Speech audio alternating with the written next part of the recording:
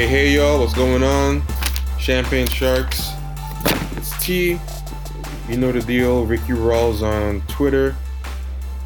RICKYRAWLS. And we have with us D Mills.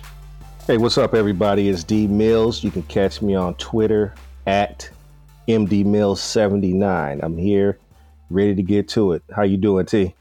I'm doing good, man. I'm doing good. Just gonna do the usual house cleaning. Go to patreon.com/champagne sharks. Donate $5 a month, and you get access to double the episodes. Not just double the episodes per week, but you get access to all the back episodes.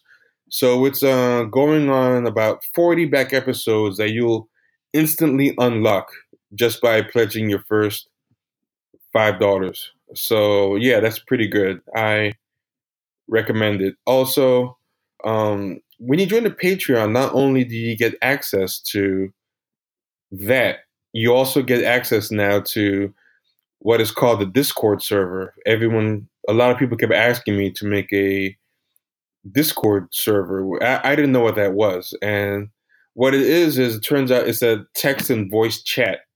So once you become a patron, you get automatic access to the text and voice chat. So you get to chat both via text and by voice with other Champagne Sharks patrons. And people also discuss the episodes and stuff like that. And what I was thinking we can do is to start having actual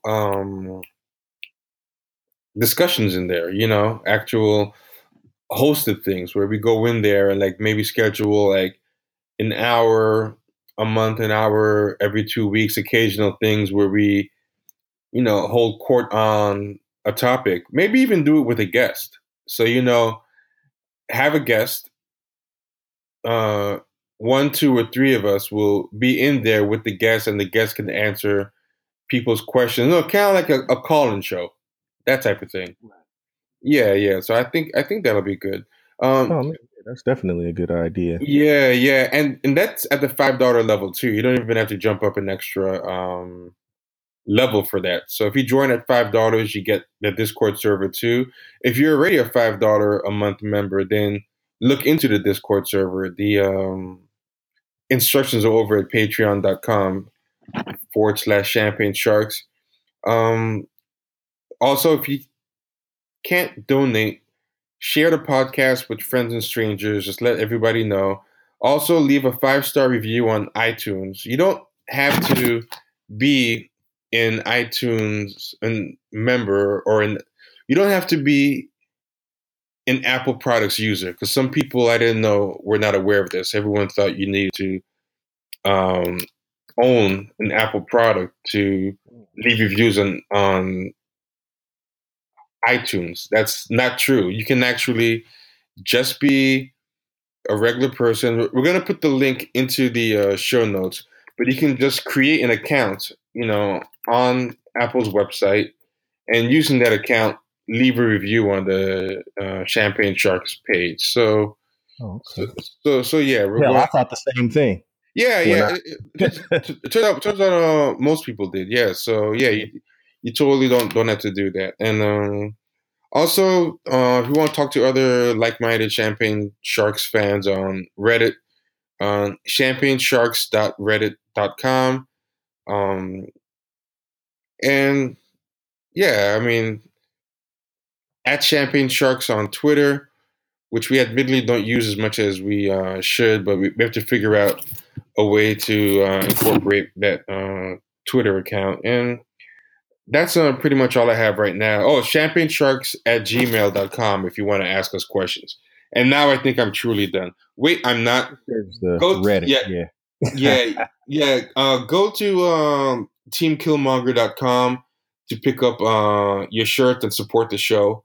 The shirts are dope, and we're using them to help pay for things for the show. So I want to go into actual Champagne Shark shirts next once these shirts sell out. And I'm working on about 3 or 4 designs but I think they're pretty dope. So yeah, now for real, we're done. So what's going on with you, D? What's the good word? What's the good word? Oh man, I'm gonna tell you, man. Shit, last week and this past week, man, this was 12-hour days every day at work. And man, I couldn't wait to get because Monday is like my Friday, right? So Mm-hmm. Mm-hmm.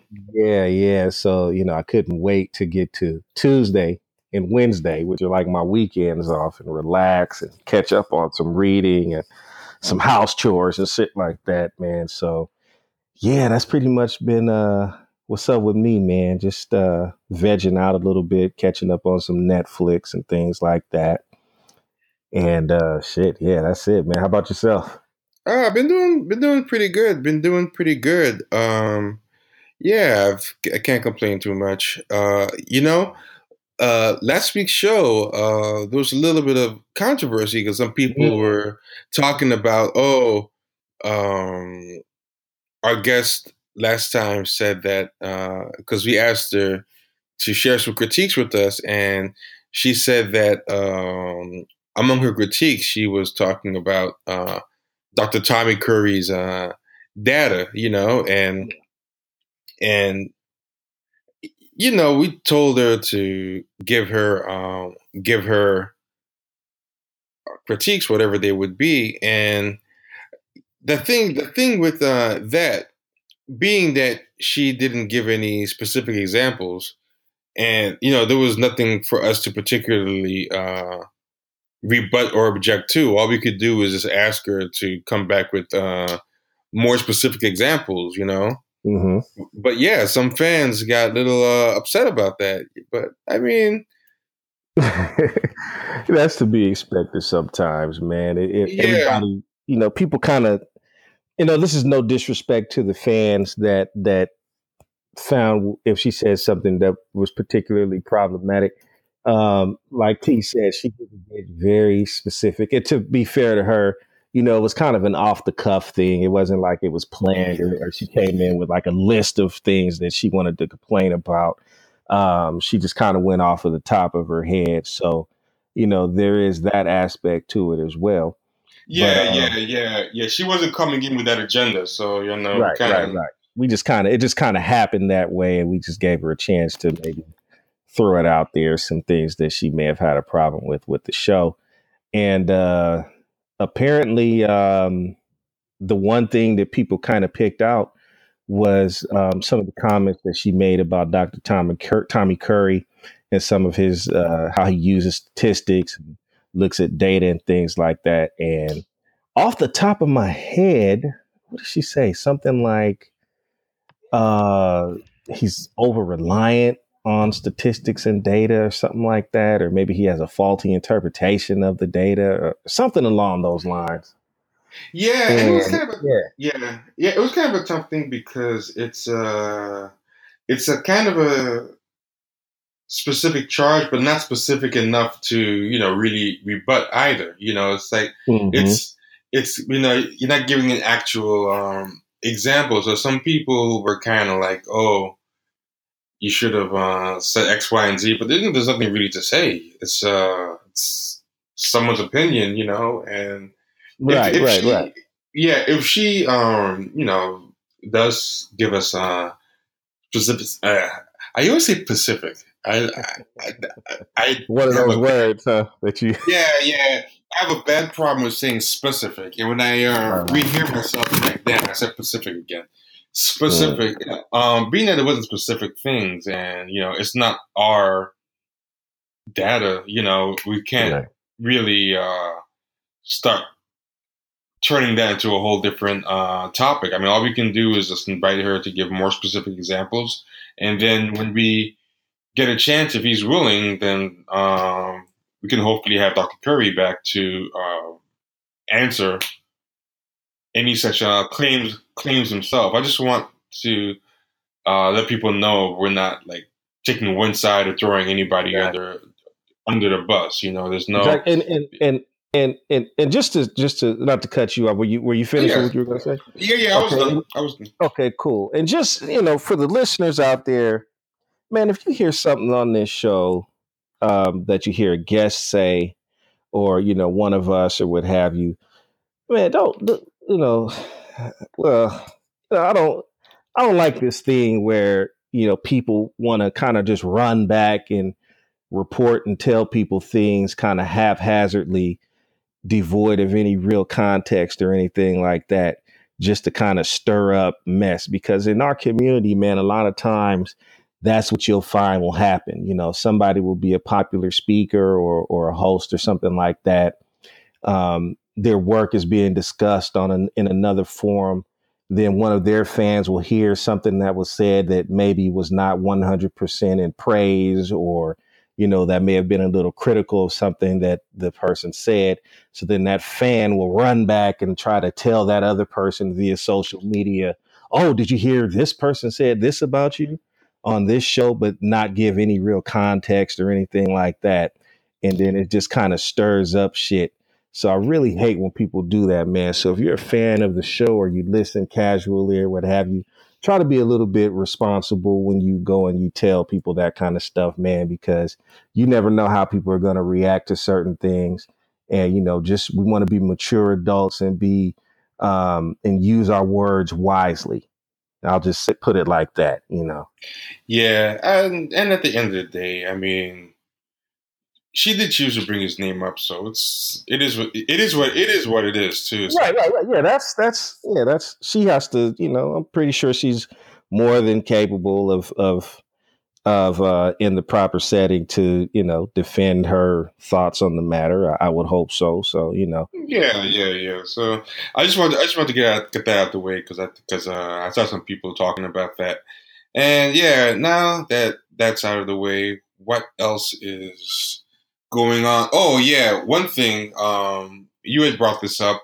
That young brother Devonte Hart. It's breaking news. Devonte Hart. yeah. I don't know if everybody remembers about what was it back in 2014, kind of like when when the Mike Brown execution happened, and there was a lot of protests going on all over the country. There were protests going on, I believe it's in the state of Washington or Oregon, one of the two. And there was a young man that was captured in a photo by an amateur photographer. And the photo went viral. It was a young black kid crying and hugging a white police officer. The kid's name is Devonte Hart. And, that photo went viral and everybody was talking about it. Some people were upset because, this child was being used to promote an all lives matter agenda and all of this kind of stuff. And there was a lot of conversation about it back when it happened. Well, some news came out today. There was a lot of stuff that I'd never even knew because I never bothered to really look into the background. But apparently the family that adopted this young man has a few of them have been found dead. What happened was apparently they drove over a cliff and plunged to their deaths in the ocean. They drove off the side of a cliff into the ocean, and so far they found it was a family of 8. He was adopted by 2 women, 2 white women, and he had, I believe it was 5 other siblings. And so far, they've found the 2 women and 3 of the siblings, but there are 3 children missing. And among the missing children is the brother in the picture, Dante Hart. So Devonte. that came across. Go ahead, Devonte. Devonte. What did I say? You said What did I Dante. say? Oh, Dante. My bad. I'm sorry about that. So he's missing right now. That's the most up to date news that I've seen on it. Now, I don't know if you've had a chance to kind of skim through the articles, T. I put the links in the chat. There's a couple of articles written. Some kind of skimmed over the fact that there were some allegations of child abuse and neglect happening in that household. Yeah, I saw some tweets by some reporters saying that they were talking to one of the neighbors, and the neighbor was talking about how Devonte Hart had come over begging for food because he hasn't eaten in days and stuff like that. Mm-hmm. And they confirmed the Child Protection Services came to visit. um, to see what's going on with all those black kids Yeah. in the house. Now, I wanted to find out if it was confirmed that it was all black kids that they had adopted. I don't know if all the I kids were black. saw like six. I think I had 6 kids. Hmm. 5 of them definitely looked black. One of them could have been something else. He could have been either black, but with a lot of other stuff mixed in. He could have been swarthy white. None of them looked Yeah. None of them looked exactly white, but 5 I thought were definitely black, and then one was like a wild card. Gotcha. He might even have been white, but he looked a little like swarthy at least. Okay, so at the very least, racially ambiguous. Yeah, yeah. Yeah. Okay. I got some good background to give before we get into the current thing. Oh yeah, let's hear it, man. Yeah. Let's talk about what happened with the original photo, because I didn't realize how many people didn't know what was going on in the original photo. But it had come out that the original photo was staged. It's Are you kidding? did you not know this? No, I hadn't heard that myself. Oh, this Okay. is great. This is great that you didn't know this, because then I can work this into. This is very good then. I'll send you the links as we speak. We read and we talk about so many things that I start thinking that we talk about stuff already that we actually haven't talked, because before we even did this show, the three of us used to talk a lot on Twitter and group DM and share stories. So I thought we shared this one. We probably did. We've shared so many things and talked about so much stuff, man. I probably forgot about it. Yeah, but I'm gonna give you a link, and then I'm going to read from the link myself. But Okay, cool. okay. So here's one story that was like complex. There's like various ones about this, but I just picked one. So it says the famous Ferguson hug photo was reportedly staged, and it says the image is striking. Devonte Hart, a 12-year-old black boy, is being embraced by Brett Barnum, an older white police officer, during a demonstration in Portland, Oregon last week. Indeed, the Ferguson hug has become an iconic image from nationwide protests following the decision not to indict Officer Darren Wilson in the shooting of Michael Brown, symbol of unity in a period marked by striking divisiveness along racial lines. But what if this perfect image was essentially fake, or at the very least entirely disingenuous? That's what Portland photographer Alex Riedlinger suggested to the Visionary Futures Tumblr, saying that the picture of Hart and Barnum is strategically cropped in order to mask the fact that the hug was hardly an organic moment. Then he shows 2 pictures that this photographer took from a distance before the hug photo was taken, and it shows one of the white lesbian parents um, coaching and chatting with the boy while he's holding the sign before he had even approached the photographer, telling him what to do. And then in the second photo, you see the boy start to approach, and the crowd is gathering while the guardian is setting up to take the picture. Here is Riedlinger's account of how things went from there. The cropping of an image is everything when it comes to subjectivity and the way ideas are projected onto it. Every picture I've seen of this crops out the circus of photographers that surrounded these two, creating a captive audience. With such a captive audience, I can't really say that the officer did anything that his superiors wouldn't have told him to do. He kind of goes on a little tangent. Then he said, I would like to add that Devonte was crying before approaching the officer while he was talking to his guardian, presumably because he was terrified. Oh wow. This brings the question of coercion. Yeah, isn't that crazy? This brings the question of coercion to my mind, but I'll let y'all debate over it. So the boy was actually crying because the guardian was kind of coercing and pushing him to go approach that cop. Then they rounded up all these police officers.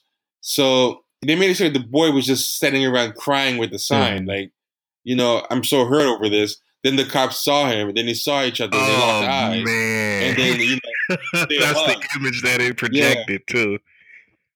Yeah. yeah. But what really happened, and they cropped out all the people on the side gathering because these other photographers were gathering before the boy even approached, while the Guardian was pushing, and he was already crying from, like, I guess he was kind of terrified. He didn't really want to do it. So that's actually a boy kind of in fear of the whole situation in that picture. He's not really being reassured by the cop in actuality, but more likely he's kind of crying because he's being forced to hug the cop and his guardian. So it came out later that these women were actually abusing the kids. This kind of goes in line with this. Puts that in a lot of context. Yeah, Adds more yeah, context. Yeah. yeah, Wow. Now that, yeah, man. exactly. Yeah, so Wow. that hug might have been another sign of abuse that was in plain sight that everybody just kind of overlooked because it was what they wanted to see and believe. I'm trying to find one that I heard about that was specifically about child services. I know child services.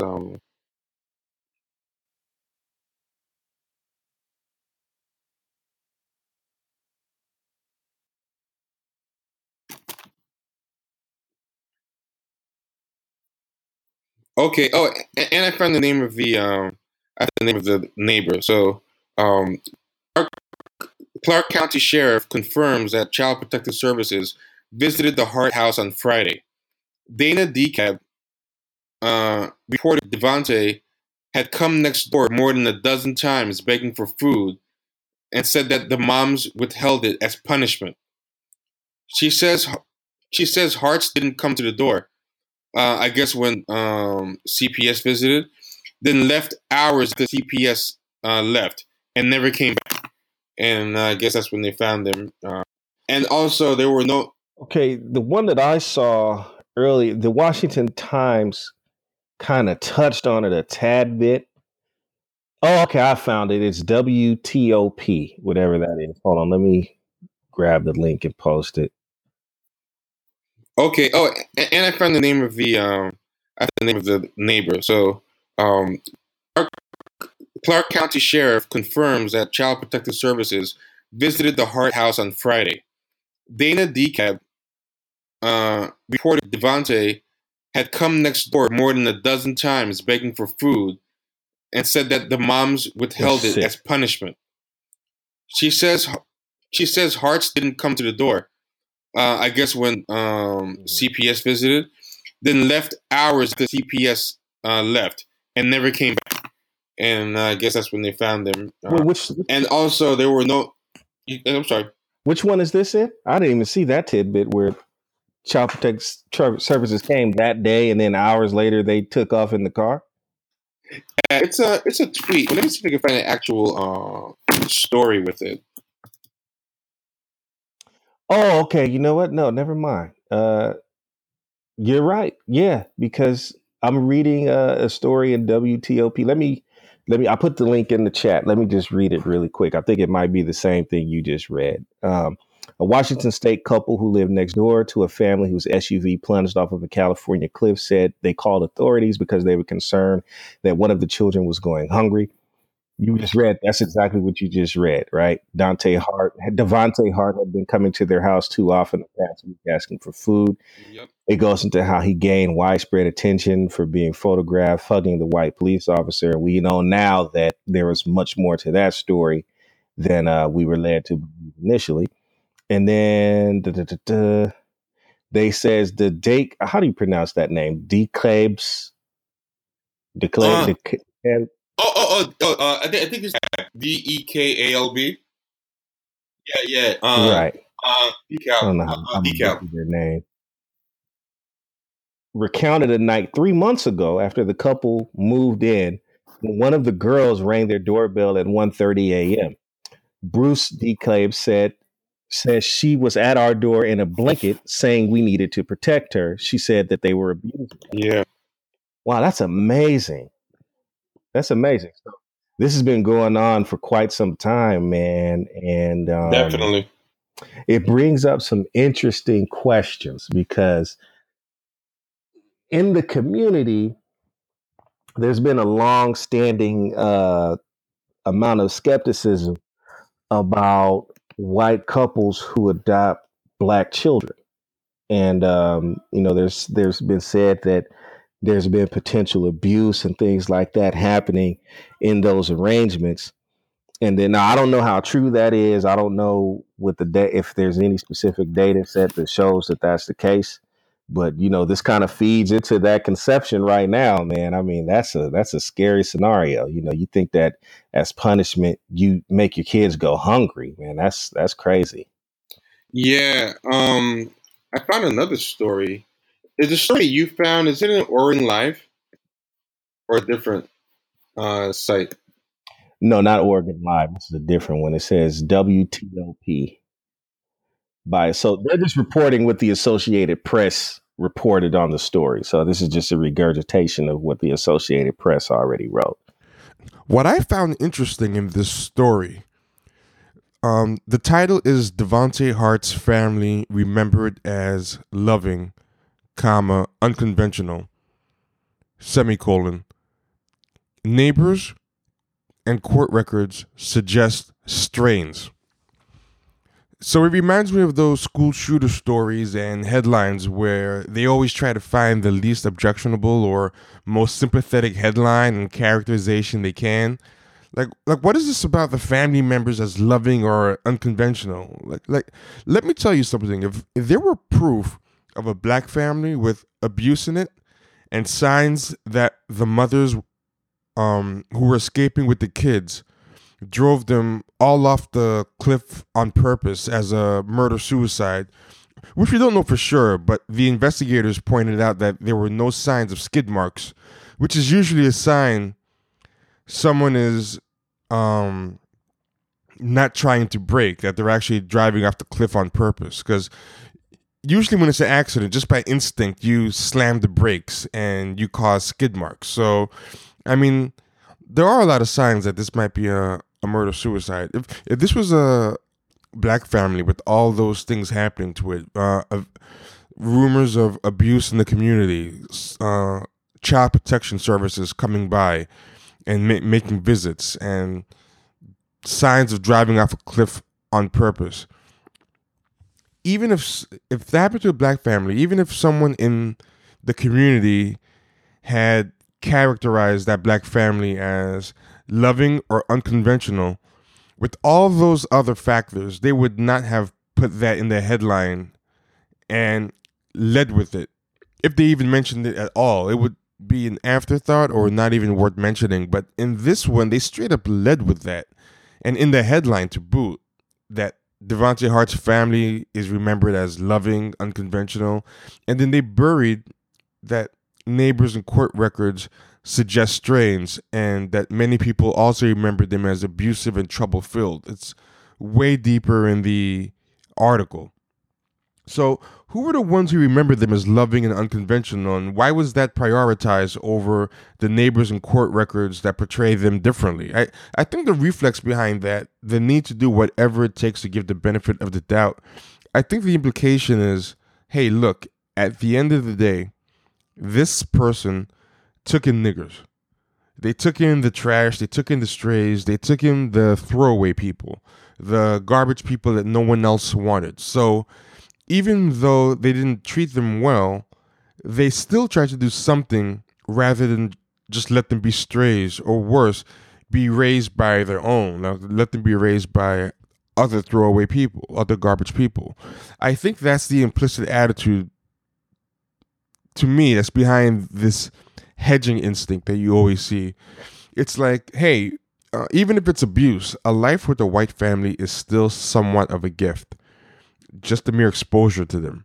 And something else, and it's something that we may have to make into a whole episode, the indifference to black kids, to black lives. Like, let's be honest, people know that society cares a lot less about niggers than they do about white kids.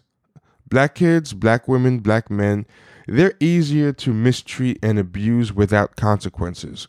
Look at Jerry Sandusky. Look at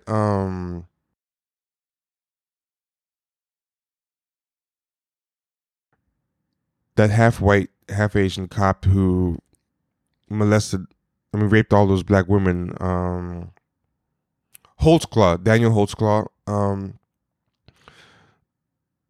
So I'm sure a lot of white abusers get drawn to black kids or black people for that reason as well. They bank on that societal apathy towards the welfare of black people, or that benefit of the doubt that they'll always get compared to black victims. They're banking on that apathy, allowing them to get away with more than they would be able to get away with white kids or white women. It's something to consider.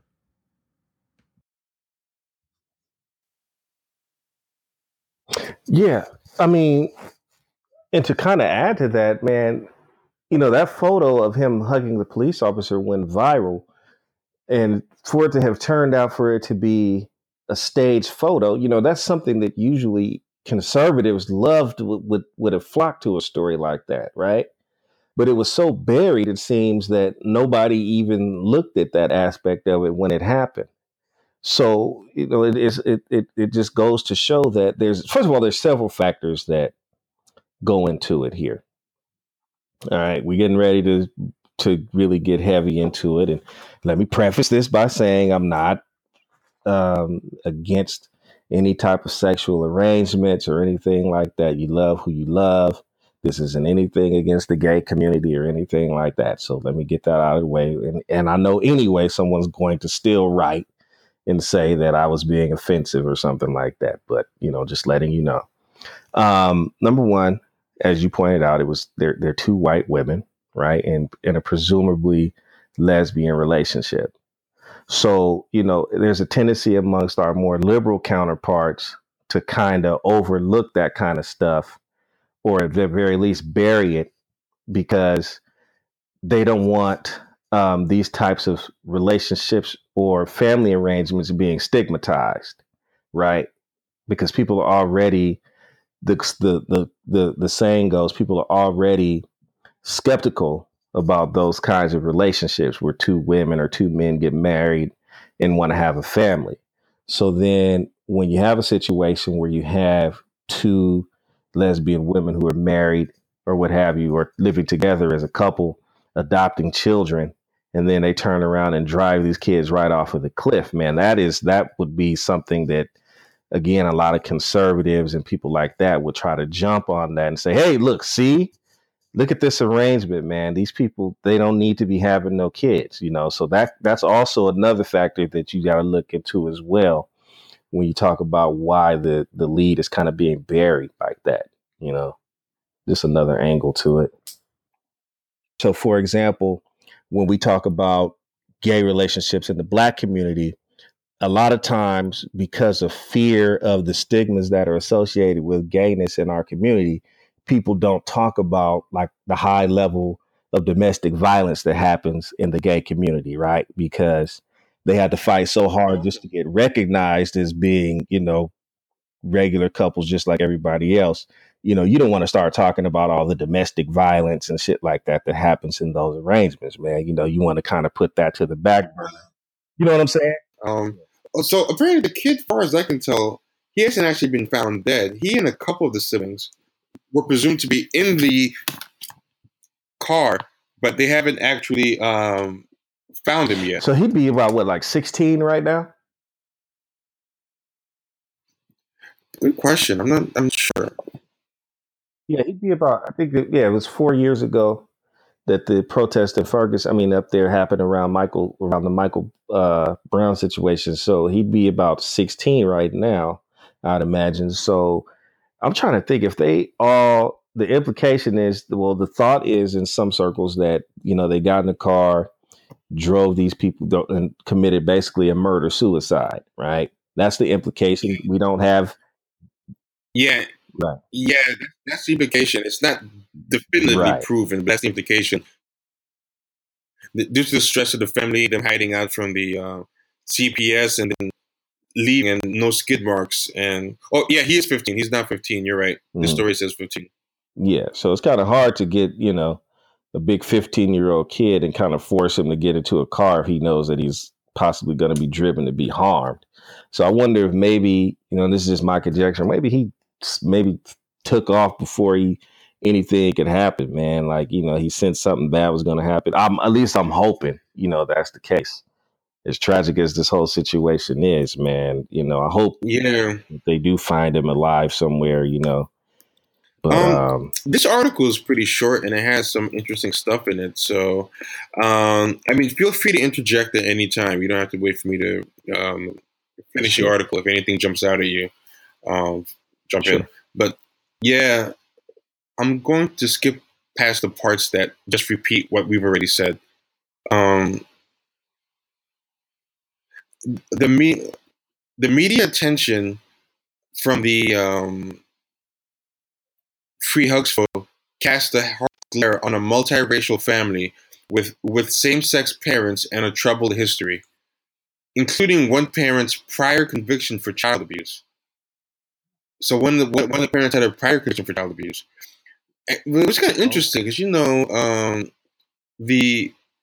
all these reporters, everybody was covering these people, and nobody found that. But I can also kind of see why, because in this day of clickbait, I don't think anybody stays with a story long enough to go beyond what are the quick facts I can kind of get a story on a website, get some clicks, and then move on to the next click. Like I noticed, people don't really sit and marinate stories anymore unless something really jumps out. You just get the sound bites, get your clickbait out there, and then move on. Yeah, so. Remember, I told you earlier, I told you earlier, I had just seen it in a meme. Mm-hmm. And at first I was just going to retweet the meme or whatever. But then I said, you know what, let me look for some more information before I send this out there and retweet it or whatever. Because, I don't want to send this out because the implication in the meme that I saw, like we said earlier, was that, they did a murder-suicide or whatever. So I wanted to be sure before I actually retweeted that that wasn't the case, or if that was the case or not. So then, that's what prompted me to go ahead and look for more information. And now all this other stuff comes out. So it's very interesting. But go ahead and continue, man. Okay. The Harts moved from suburban West Lynn to rural Woodland, Washington, and backed away from the civic activism they felt drawn to. The family reported emailed death threats. Quote, "It put Devonte in the crosshairs of a lot of people, so to speak," said Samantha Sinclair, a retired nurse from Portland who met the Hart family through mutual friends. "It was such a beautiful photo, but not everyone saw it that way," end quote. What's interesting about this is, based on the article, you would think the only people with any problem with the photo, that all the outrage was strictly from racist and white nationalists upset with their anti-racism and big hearts that this family had. But if you follow the controversy at the time in the news, in a bunch of high-profile publications, including Complex and The Guardian and some other big publications, there was a lot of backlash from liberals and leftists and black anti-racists as well over whether it was a stage photo and a matter of coercion. So this is yet another way to make them look more sympathetic in this article, to kind of make it seem like the only grief they were getting was from these white racists and bigoted people, to kind of make them seem kind of almost like martyrs for black people, when that really wasn't the full scope of the controversy over that photo. An explosion of grief erupted on social media Wednesday as news spread that at least 5 members of the Hart family died when their SUV plunged off a coastal highway in Northern California and onto the Pacific Ocean shoreline. A passerby discovered the wreckage Monday morning. So they left the house on Friday.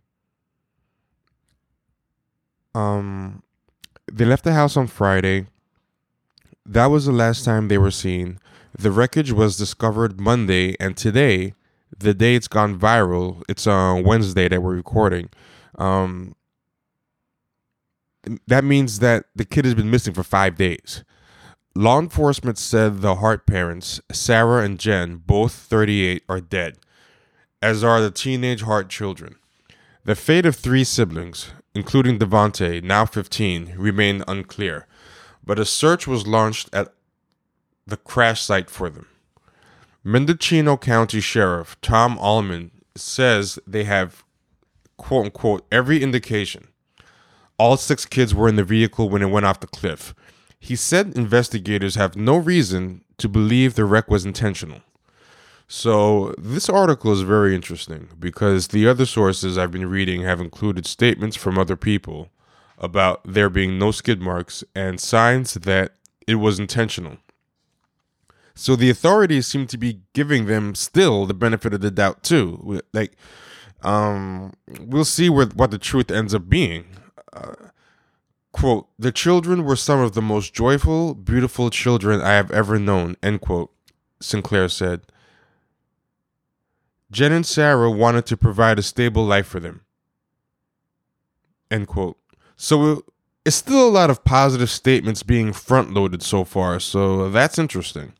The only thing really negative they've mentioned so far is mild whispers of abuse and a prior arrest for a child abuse that they kind of glossed over in the article. Continuing, the Mendocino County Sheriff's Office said the Hart parents were married and that all 6 children were adopted. In a Facebook post earlier this month, Jen Hart celebrated the 9th anniversary of the adoption of 3 of the children, and this is the Facebook passage. I am a better human in every possible way for knowing these children. They have been my greatest teachers, she wrote. Contrary to the common notion that we can't choose our family, we absolutely can. We choose by loving, and that's worth celebrating every damn day, end quote. And I just want to make an aside to say that sometimes abusive people, sometimes they like that narcissistic altruism, the optics of that performative altruism. And that's kind of the vibe I get from this over-the-top quote making, masking the real abuse happening behind the scenes. It has 2 functions. First, it reminds you of your superiority to have people you're clearly superior than and can lord over and who are desperate for your approval and are more, and that kids are desperate for approval. They live for approval, and who are more dysfunctional than you for whatever reason and clearly inferior to you. They rely on you to survive. That's one purpose for that narcissistic altruism. And this is going to sound kind of messed up, but a lot of times when you feel ostracized or alienated from larger society, this is the second reason, being kind of a screw up yourself. When you have trouble fitting into or being accepted by society or community, because this article kind of paints a picture of these women as being kind of outcasts or loners, moving around from community to community and never making real ties or good friends or whatever.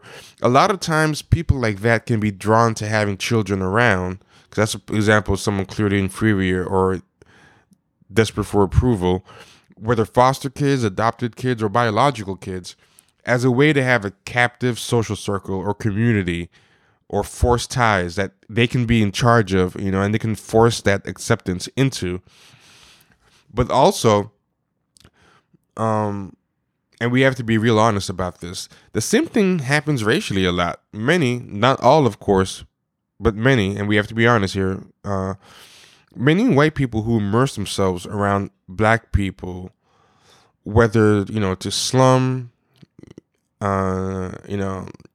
as part of the social circle, or to do volunteer work or ally work, or even to form families with them, many aren't always doing it in the right spirit, but because they might feel kind of oppressed for whatever reason or alienated in their own circles or communities and want to be immersed in a circle or community where they are naturally deferred to, where they can feel superior, where they can feel in charge. And just like children, we have to be honest, a lot of black people are very desperate for attention from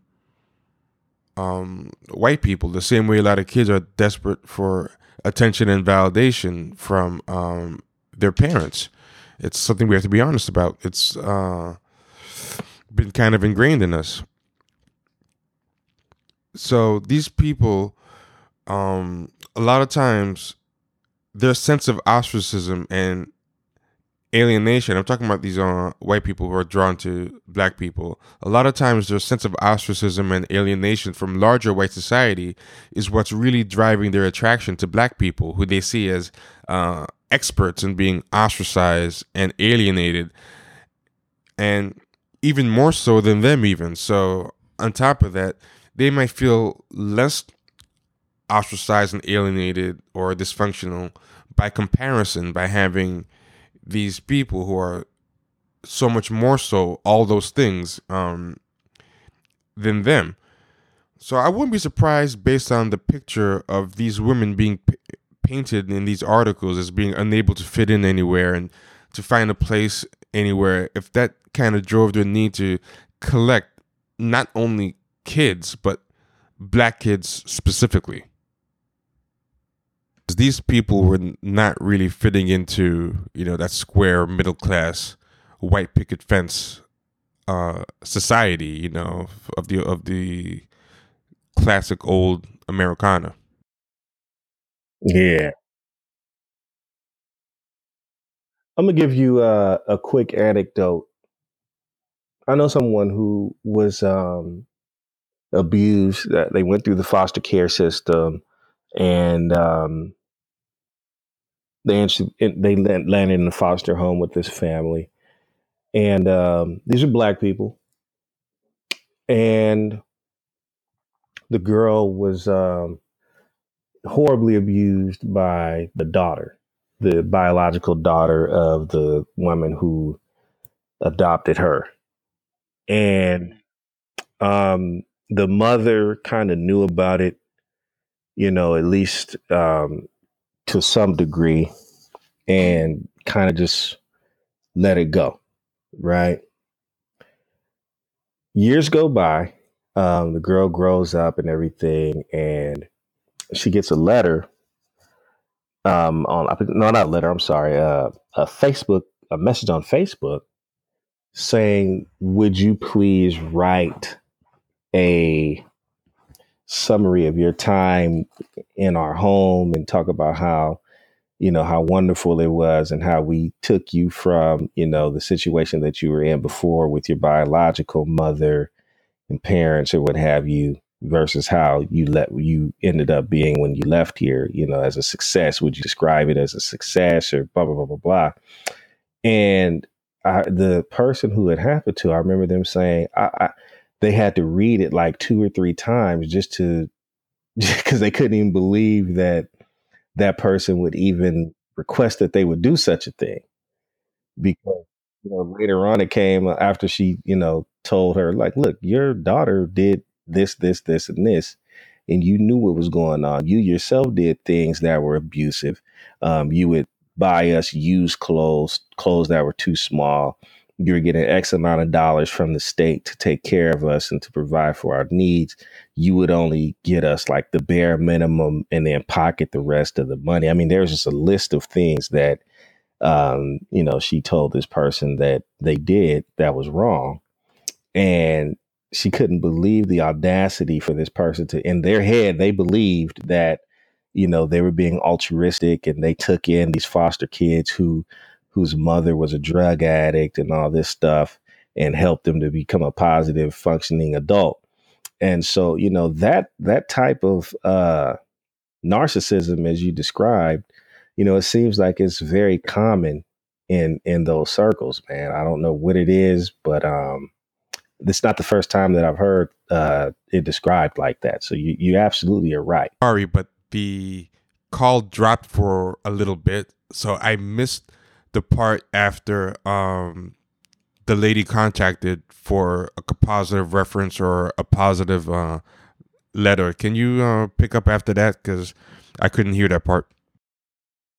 Oh yeah. So to pick up, so they wrote her on Facebook and asked her, can she give some positive feedback for her experiences in the foster home and everything like that. Because apparently the woman who was the caretaker, the foster mom, was writing a book. She had a PhD or what have you, and she was writing a book.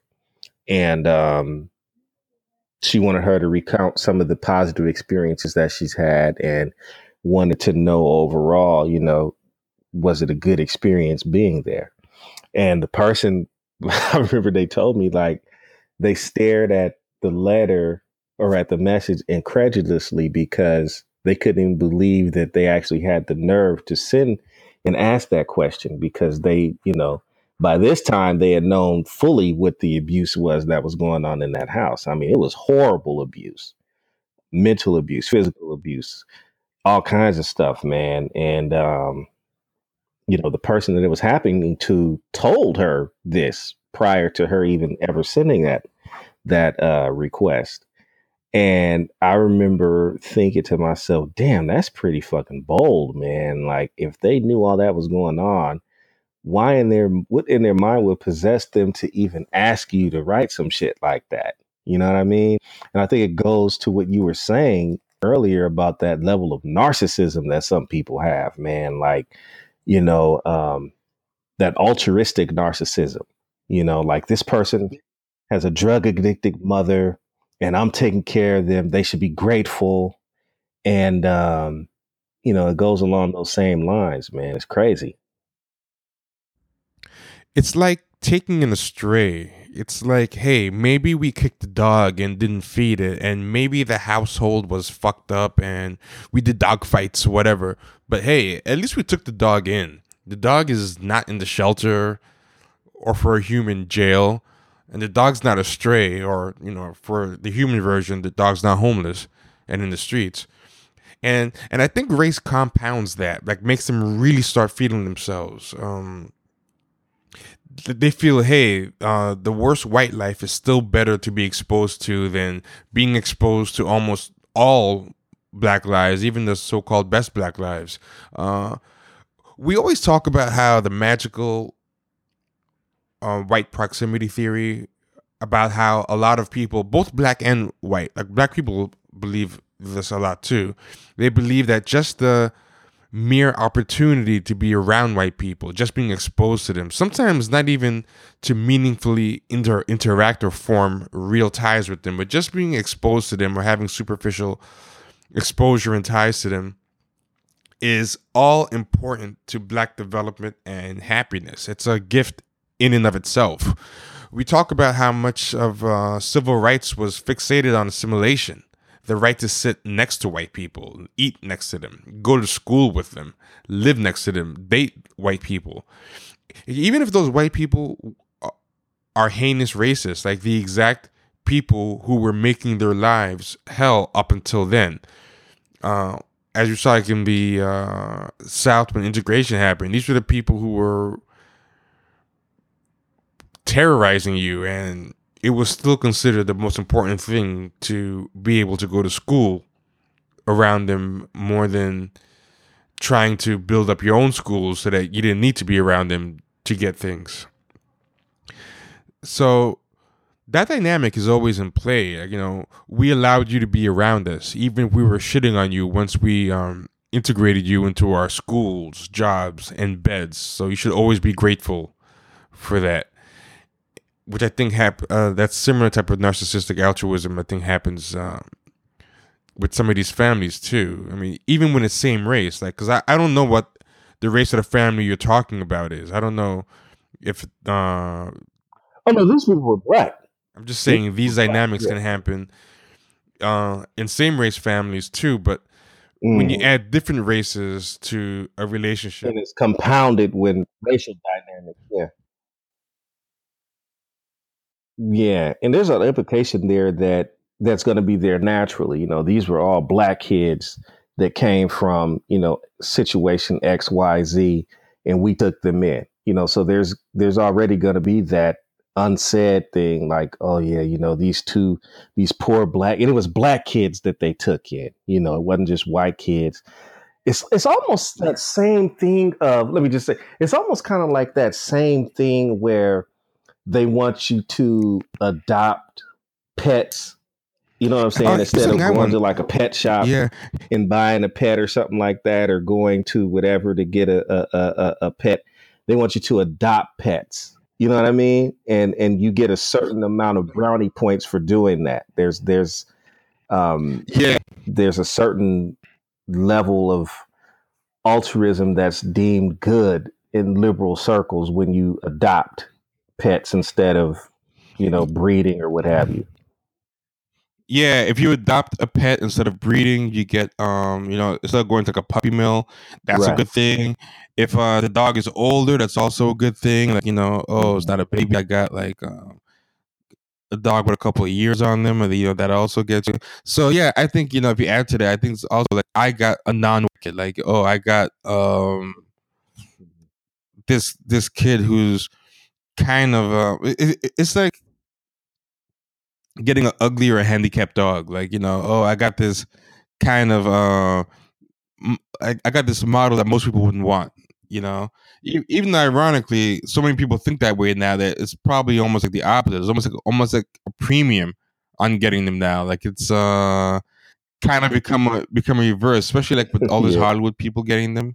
It's like yeah, the rush is show Yeah. that they can Yeah. get the most unwanted people on earth. That it's almost like we've become in a weird way the most wanted people in a way. Yeah. Madonna does it in adopting kids from like African countries and things like that. I think Angelina Jolie has a couple of black kids that she adopted. That other actress, I can't think of her name at the moment. Charlize Theron. Theron, yeah, right. She's the one. She had her son running around with a dress on one time, if I recall correctly. I have Uh, an interesting. I have a theory about that, and I wonder if I'm the only one. I wonder if I'm the only one that thinks this. Why do you think she does that? Because she's not the only one. Several of them have been getting these black boys and then making them effeminate for some reason. mhm. She does it, but I think someone else does it too. Um, what's your theory on that? Because I don't know. I It's have one. weird. I want to hear you. I'm curious to hear yours because I can only see it from a bottom up perspective because that's being promoted heavily, in certain circles in our community. You know what I mean? Like Yeah, there's certain black feminist circles and things like that that promote gender fluidity and talk about hypermasculinity and all this kind of shit.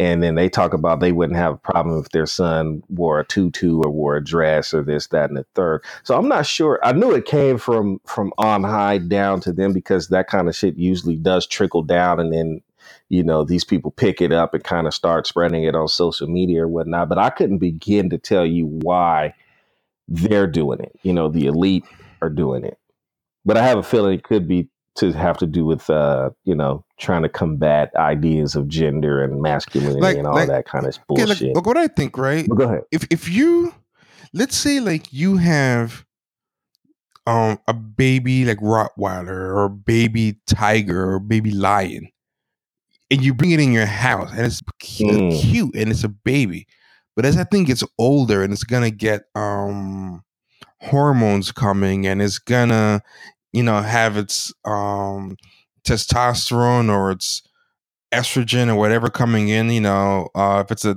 dangerous animal, because a female lion is can be dangerous too, whatever, like whatever it is that makes it, and one of the things that makes the animal aggressive is its sex drive. Like that's why like when you mhm, neuter a lot of those animals or get them fixed, a lot of their aggressiveness goes away. Like it's kind of tied in.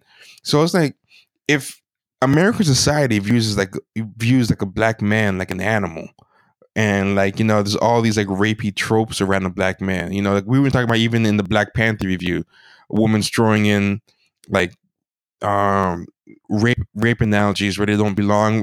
We're talking about that Washington Post thing, and uh you weren't on that episode. It was me and Mike, but we're just talking about how like people just throw in rape when talking about a black man to make a point because they know like a lot of people kind of have that kind of association. But it's like you're kind of alone with something that you're alone with something that society views as like a testosterone bomb, like a rape bomb, like black men aren't considered Mhm. men, like we're considered like less than as men, but we're considered extra as male. Like Neely Fuller always says that there's a difference between being a man and being male. And it's like white men are have anxiety about how male they are, but they know that they're men. Like, they're they're men, whereas black men are not considered men. Like black men, that's why in protests they walk around with signs like "I am a man," whatever. Like we are denied manhood, but we're seen with extra maleness. It's a I see what you're paradox. saying. Yeah, you're Yeah, not. yeah. You don't have the uh, Maturity, civility responsibility. of Yeah. a man. You're not civilized as a Yes. man is, but you have all of the Primitive. hallmarks, especially the negative hallmarks of Yes. masculinity. The primal Mm. hallmarks. So Virility, all that. Yeah. I'm wondering if these women are trying to. This is their way of psychologically of symbolically neutering these boys before they get of age. Mm. Yeah, I mean, that's it, man. I mean, that's kind of the only thing that would make any sense. I mean, because a lot of people would say the kid wants to do this, but I mean, and so we're just letting him dress, how he wants to. If he wants to play with dolls, is because he wants to, or what have you. But oftentimes, we'll find out later that there was a sort of coercion that happened in order to get. So they're encouraged to play with dolls. So it wasn't like the kid just went into the room, picked up a doll, and started playing with it naturally. You encouraged him to go in and start playing with the doll, right? Or you encouraged him to, if he wanted to wear a dress, go ahead and rock that dress. It's similar to what we just found out about the young man with the hugging the police officer. He was Yeah, coerced there's coercion. right. Yeah, and So and yeah. yeah, and if you look, a lot of times, like these black adopted boys in these a lot of times when you see them in these families, a lot of times they're very effeminized. I noticed that a lot, like in these like I don't want to like name names, but a lot of these famous people who have these black adopted sons, they seem to be really really trying to push them to be like baby soft, and I think it especially happens when there's like white daughters or Mhm. in the house. You really have to and they might be around the same age, maybe they're going to go through puberty together. It's like, okay, now I have this ticking rape bomb in the house Wow. alongside my fragile rape magnet, because in the white in the white imagination. Inevitably gonna go to rape, right? Yeah, yeah. In the white imagination, the white woman's like a giant rape magnet. Those white supremacists, they love that image, and yeah, yeah, whatever. Because like even that Blindside guy, like he's a big, beefy, football-y Hmm. guy, and when you see him in those family photos, he just kind of looks weirdly soft. It's weird. Like on you could tell on the field they're trying to make him as aggressive as he can, but he's Right. also like a giant teddy bear. Like there's something yeah, it's but yeah, I think that's kind of why even if the people that Charlize Theron aren't subconsciously doing it for their own protection, sorry, even if they're not consciously doing it for their own protection, subconsciously like that impulse is there. Like I have to like if you have a tiger in your house, you're gonna want to do, and it's your pet tiger, you're gonna want to do every little thing you can to make sure it stays tame. If you hear a growl one day, you're gonna be like, "Oh, is this a sign? Is this?" Yeah. And there's also that weird sort of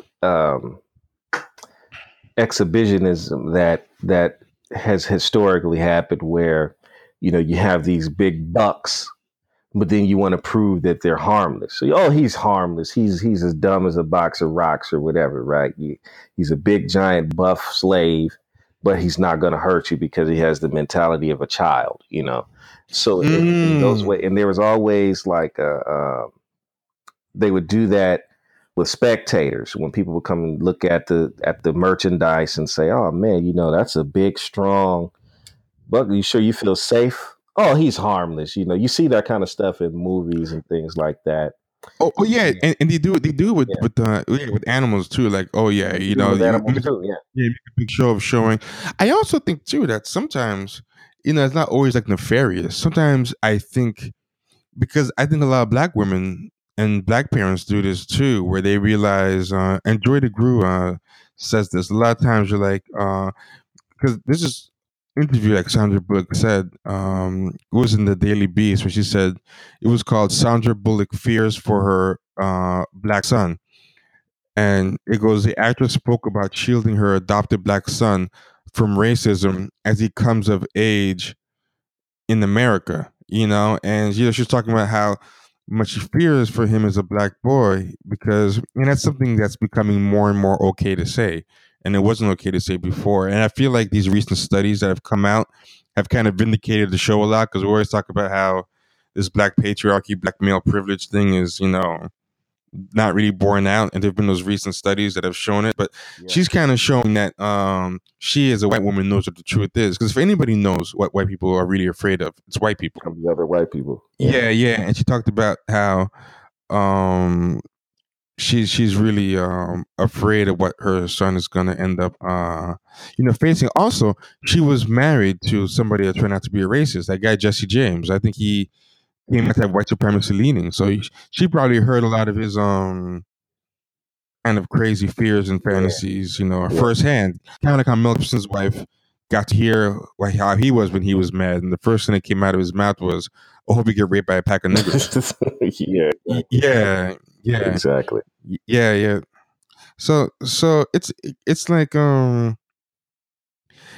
Jordan Gruden says that a lot of times black women kind of want to effeminize their sons as a defense mechanism because they know it goes back to slavery, and it won't make the white supremacist society, white supremacist male feel threatened. And so I think sometimes maybe some of these white parents, knowing firsthand what a lot of white fears are, they might be doing the same thing, like not doing it so much out of fear for themselves, but they might also be doing it because they think, hey, this is why I think is going to best keep this kid safe, which is might be the same reason why a lot of black parents do it too.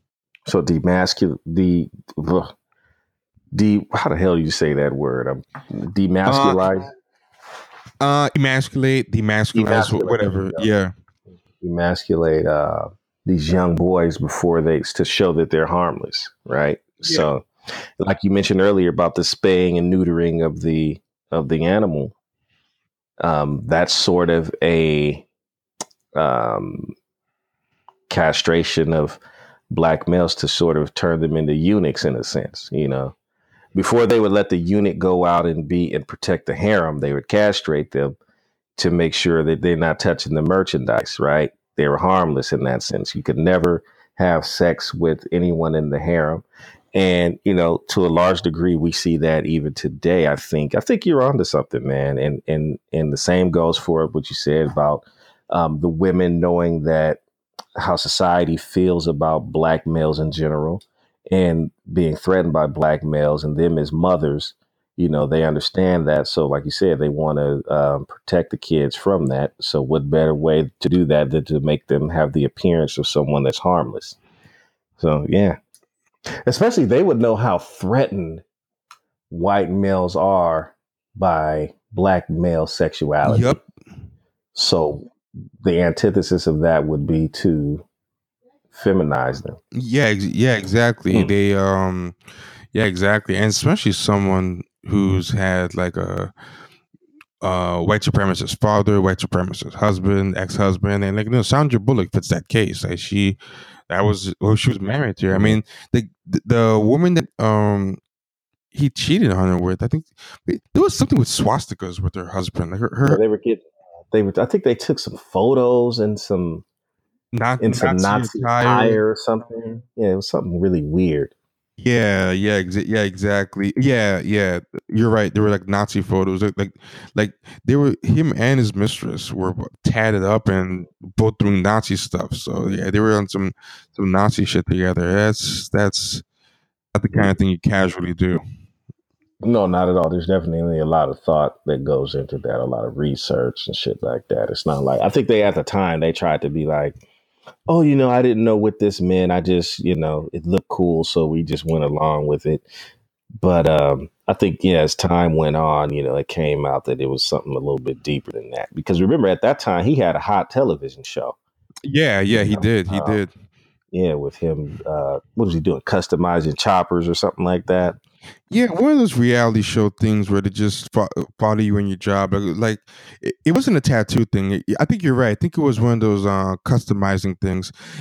Something else to add to the whole demasculizing, emasculating thing. I don't, whatever you want to call it, is even that thing that they originally got famous for is an example of that in a way. Like, hey, I have this boy here, and he's looking for hugs from men, and he just walks around with a sign. He's crying with a sign for hugs. Like she's pretty much like advertising the boy as like baby soft, like, and making him go to cops and hug them.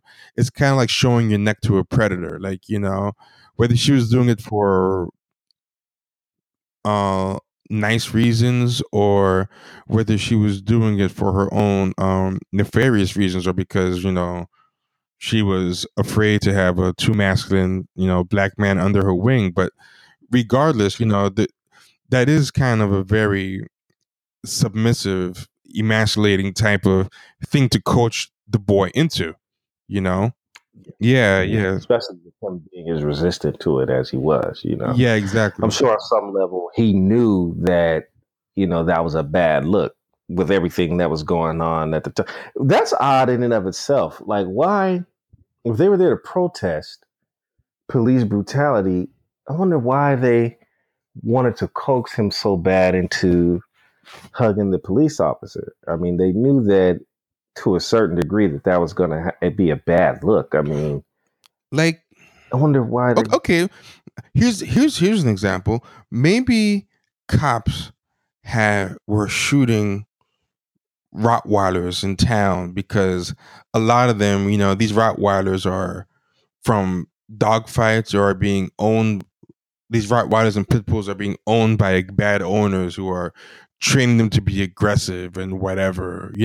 So you go to town to protest these cops who are shooting Rottweilers because you yourself, you're a Rottweiler owner, and as you Mm, as you go as you go to the protest, one of the things you try to do is, in addition, you're like, hey, I know a lot of these Rottweilers are wild animals, but it's not their fault because these people train them to be that. So they might say, hey, some of these people maybe are criminals or thugs or dress a certain way, or maybe they resist arrest or act mhm. whatever. But not all Rottweilers are like this.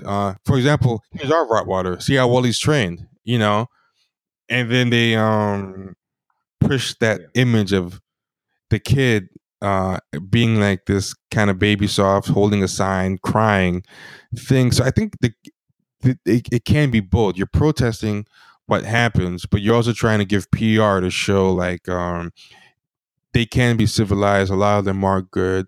A lot of them just want to be loved. And if you give them a good home, if you give the Rottweilers a good home, they can be Hmm. as playful as any puppy. Well, that's an even sicker scenario because in that analogy, shit, the Rottweiler would also demonstrate a level of discomfort around those Yeah. agents. So that would be like you take the Rottweiler to show them that all Rottweilers are not bad, but the Rottweiler sees the cop. He smells that Yeah. familiar scent, and he's doing everything he can to get the hell away from that threat. But then you force him to go over there Yeah, anyway. yeah. They You can know what pick I up the mean? energy. That's They can kind of pick up the energy, man. I believe in that. Yeah, yeah. You tr- right, right.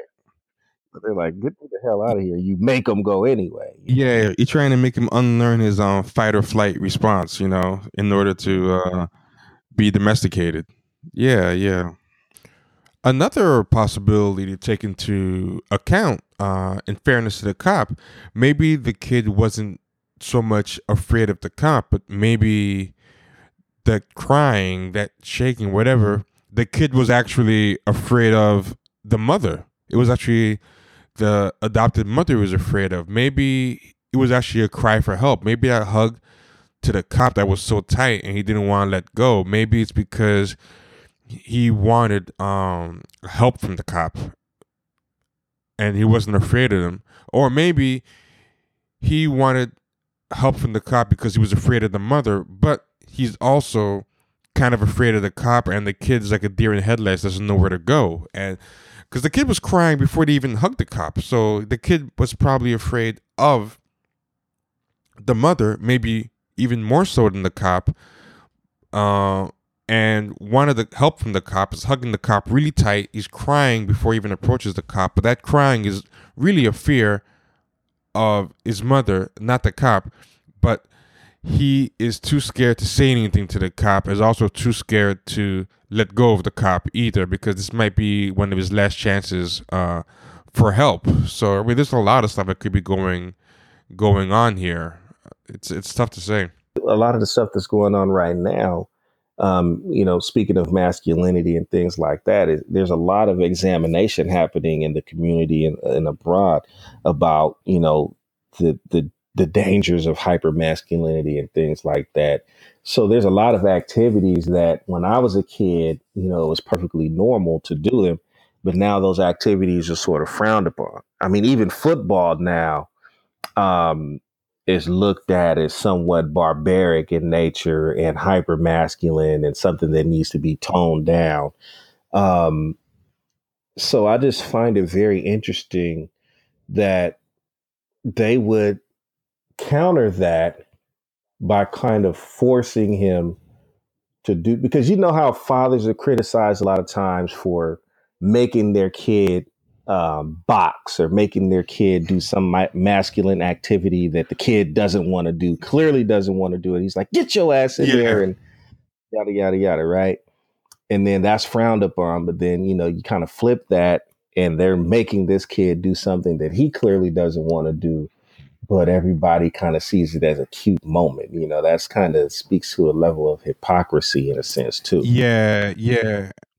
And I think a lot of it too is just that they view things as a threat to themselves versus things as something that Mm. protects them. So it's like, I think a lot of times Mm. people think, So it's a level of reassurance, huh? yeah, because I think a lot of times when people see like a white man, they think of a white man as something that is there to protect them a lot of the time. We're talking about in a dominant society, not in the black community. So when a white man is being trained to be a fighter, trained to be hard, trained to be whatever, it's in their mind benefiting all of society. Like a lot Mm. of us need strong white men. They're the ones who are gonna protect us from the hordes of whatever. But Yeah. when you black men Uh-huh. getting strong, it's like, okay, the savages are building up Right. their strength. And I think it's where a lot of that hypocrisy comes from. But sadly, a lot of us in the black community, especially those of us, yeah, especially those of us who have been like trained, like especially those of us who've gone to like the colleges and the white offices, the white workplaces, or live in the white neighborhoods. We've internalized, or grew up as tokens. We've internalized a lot of that same dynamic of seeing strong black men as a threat to society, even though we're black, and strong white people as a sign that civilization is in good hands. So, because a lot of these think pieces complaining about black toxic masculinity, a whole ton of them are by black people. Absolutely. And so not only that, man, some of the leaders of march for your life, march for our lives, and things like that, or at least some of the people that they've had out in front of the camera have been black people, right? And the irony in that whole situation is you're talking about stricter gun control laws and all this kind of thing. Nobody needs to have no civilian needs to have these types of guns and yada yada yada. And the irony in that situation is you're leaving it in the hands of law enforcement only, the same entity who you say have no regard for black lives. But Yeah. you are unintentionally showing that you have a higher regard for white protectors and things like that by participating in that kind of thing. It's a really strange dynamic. I don't quite understand it, but that's another topic for another day. Yeah. It's a good one to hold on to and talk about in the future. And actually, I do want to do one about that March thing. So yeah, I'm gonna write that down to return to at a future Cool. date because I don't think this I don't think this debate's going away soon. I kind of wanted to talk about conservatives in the future episode, conservatives and their hard on for attacking those white kids. It's kind of interesting that these are like kids that are like a lot of them are like white kids, and conservatives supposed to be about the family, whatever. I would think the kids would kind of strike some kind of visceral protector vibe in them where they might act funny as far as like kind of lessening up on the gun thing, because it's like, okay, these are our kids, strong white children. White genocide is the bad thing. This is a form of white genocide. But it's funny, they get more angry at white genocide in the image of black people fucking white women and creating half white kids. That white genocide scares them more than literal white genocide of the kids getting shot. They would rather lose actual white children than have half white children be born. That's very kind of weird. Like I mean, it even surprised me because I like to kind of study like their pathology, and that I didn't even see that coming. That really surprised me. Yeah, that actually is very surprising. I have a prediction about something along those Yeah, with regarding that topic, and I'll put it out there really quickly. I have a theory, actually, I should say, that they're putting a lot of black faces out there. You notice like a lot of them are getting kids from inner city schools and stuff like that to come and speak at these rallies. I think that is kind of to get conservatives wheels to start spinning in their head a little bit and say, you know what? Yeah, the inner cities, they do need some gun control down there. In fact, let's make some laws specifically targeting those areas because there's a lot of gun violence there, right? So we definitely need to tighten up the laws in those areas. I'm kind of sensing yeah, something weird getting ready yeah, to happen with that. I'm trying to wonder why we keep putting so many black kids yeah, out yeah, in yeah. front. Something's up with that. You know what I Even mean? if that's not their original plan, I think as more and more black kids show up, they're going to end up taking it there for sure. Yeah, so either it's what they're planning from the get go, or they're gonna just see the opportunity. It's Yeah, gonna yeah. end up Uh, I'm. there. Mhm. I would actually. I just thought of something. It's gonna end on a little bit of a weird note, but have you seen this video called "Freaky Friday" by this guy called Lil Dicky? It's featuring Chris Oh my Brown. god. Have you seen it? It's going around. I haven't watched it yet, but I've seen the somebody actually sent me that video, but I haven't Something watched it that yet. I've just really found interesting is because I've been paying attention to it, and there is a real fixation with black men's penises, and particularly by white men. And I was reading, no, but it's in general. It's really old. Like, it goes back to like slave times. Like, there's just like this fascination with it, and they I think there's three things that kind of haunt like a lot of the white male psyche, and that's one is they want to know what it's like to. I think there's a kind of a homoerotic attraction to the black dick, so they kind of want to know what it's like to be with one, but they also want to know what it's like to have one, but they also want to know, and I think this is uh slightly all these are slightly subtle variations. They want to know what it's like to fuck a white woman with a black dick. Yeah, I think there's something about them like I want to know what it's like to have this powerful weapon and to bang my woman with it.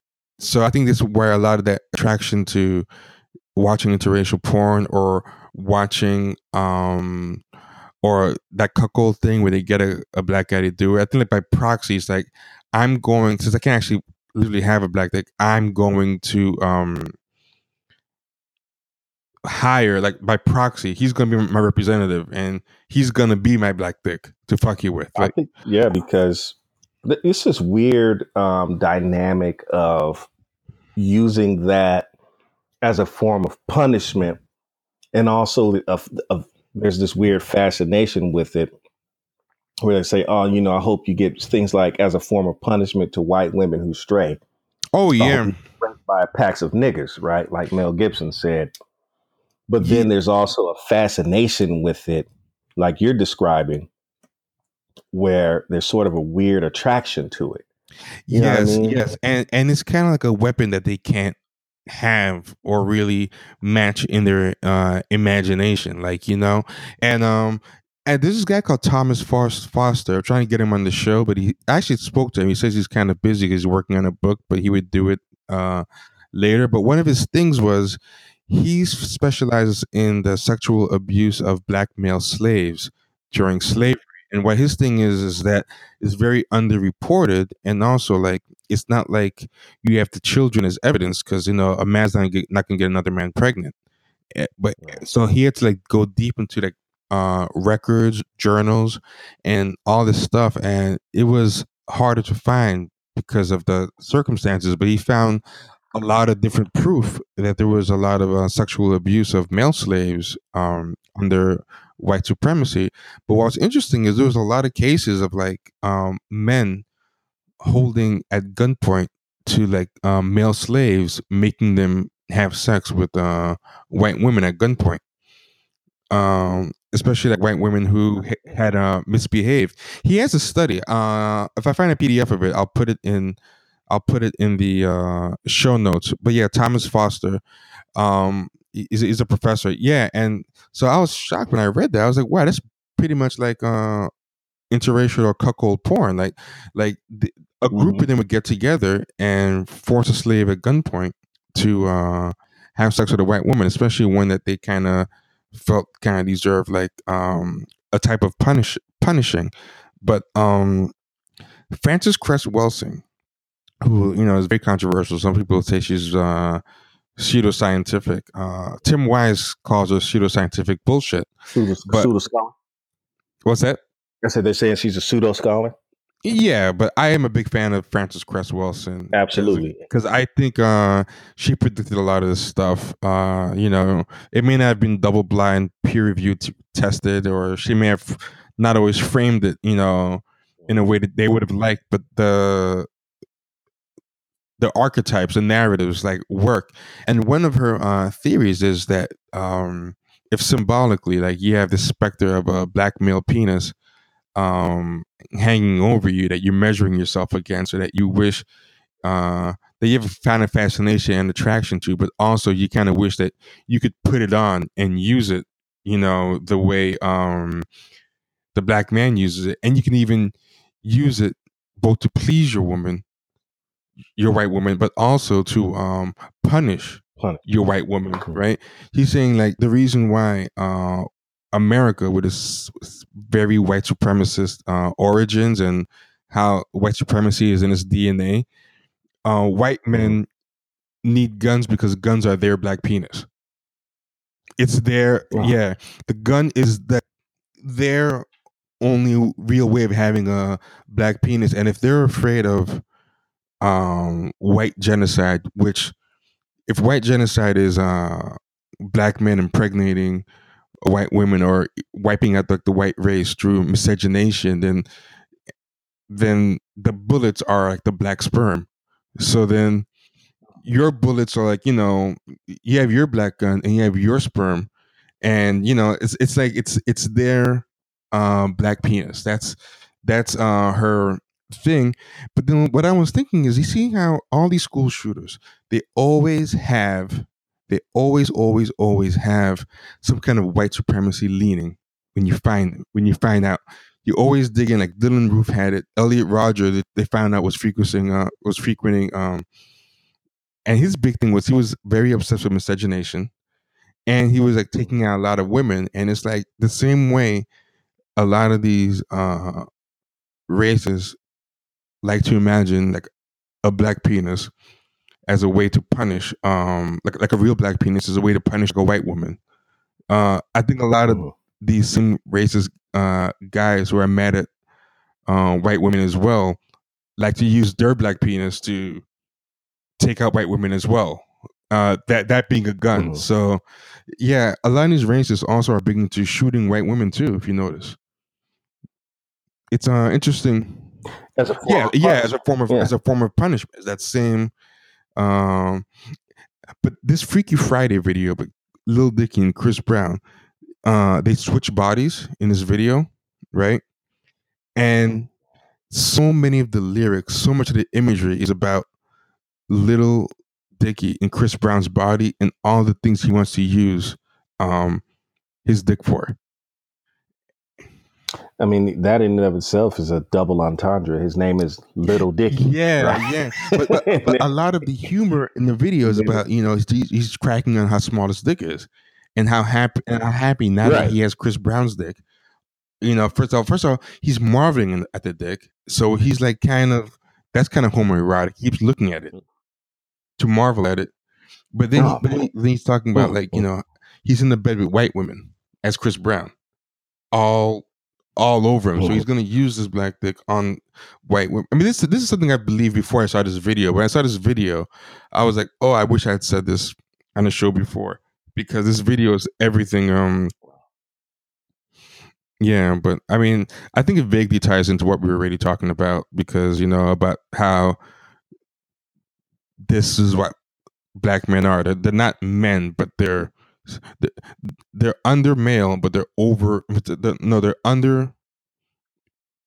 underdeveloped as men, but they're overdeveloped in the imagination as male, and that's the same thing that also has these people seeing the value in demasculizing us too. Yeah, I agree. I concur with that theory wholeheartedly. And if anything, because of anecdotal evidence that, this is what we actually see. We see this play out in real life situations every day, and I haven't seen anything to the contrary. So, I guess it's going to take a study to come out later on that kind of proves all of this stuff that we discussed. And that's why so many black men get shot unarmed, because in their primal imagination, we're not unarmed because we have penises on us. That's our gun. Right. If you go look at oh man, that's a horrible. That just kind of kicked in what you said. Right? It just kicked in. Like if their gun is just basically a black penis, then we're evenly matched in their mind. Yeah, because they empty the clip into some of these guys, man. They don't just shoot because once or twice. Hey, he's got a gun. It's in his pants. It's tucked in the front of his pants, and it's attached to him. It's his penis. Yeah, I mean, in a way, I guess it's like them imagining that they're conquering a wild beast. This wild beast that's to be both feared and at the same time, it's an even matchup. It's an even matchup to them. It's both armed and the same thing. It's yeah. It's always was weird to me how they would have that view, but then like you read a lot of YouTube comments and things like that. Like if you go and watch some of these YouTube fights or something like that, where it happens to be a white guy fighting with a black guy, and you go down and you read the comments, which are always more entertaining than the actual clip itself. A lot of times in the comment, it's the schizophrenia that plays out, where black men can't fight. They always have to jump somebody, or they can fight, and we have to shoot them. It should have been shot. You know what I'm saying? But then, if a white guy kicks a black guy's ass in one of those clips, oh yeah, they can't really fight. So I mean, goddamn, which is it? They can't fight, but you got to shoot them anyway. But then when you look at some of these cases where unarmed black men are shot, these people fear for their lives, that they're going to be beaten to death. I think Darren Wilson even said that he feared that Mike Brown was going to knock him out, right? He was going to beat him to death or whatever. So he had to shoot him in the head or what have you, So I just thought that was always a fascinating sort of contradiction that happens in those circles. It's like no matter what, there's always some type of justification or some weird thing that, I can kick black guys' asses. They can't fight. But on the other hand, oh my goodness, I fear for my life. I couldn't fight him, so I had to shoot him. It's just a weird thing to me, but I digress. Yeah. Oh man.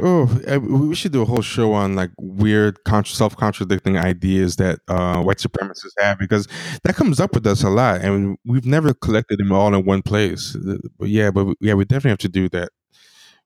Right. Things that totally diametrically oppose each other, but that they have no problem like holding at the same time, like two different ideas. It doesn't have to make sense. Racism in and of itself doesn't make any sense. Yeah.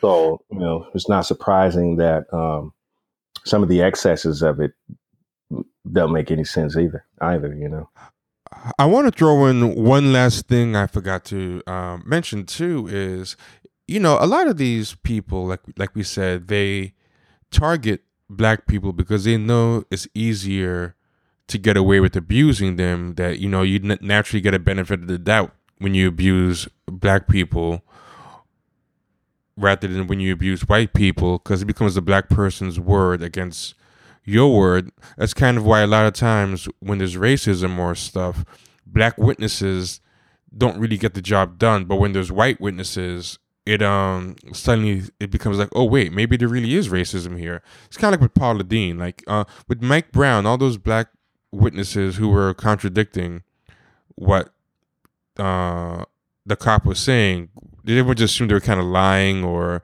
just colluding.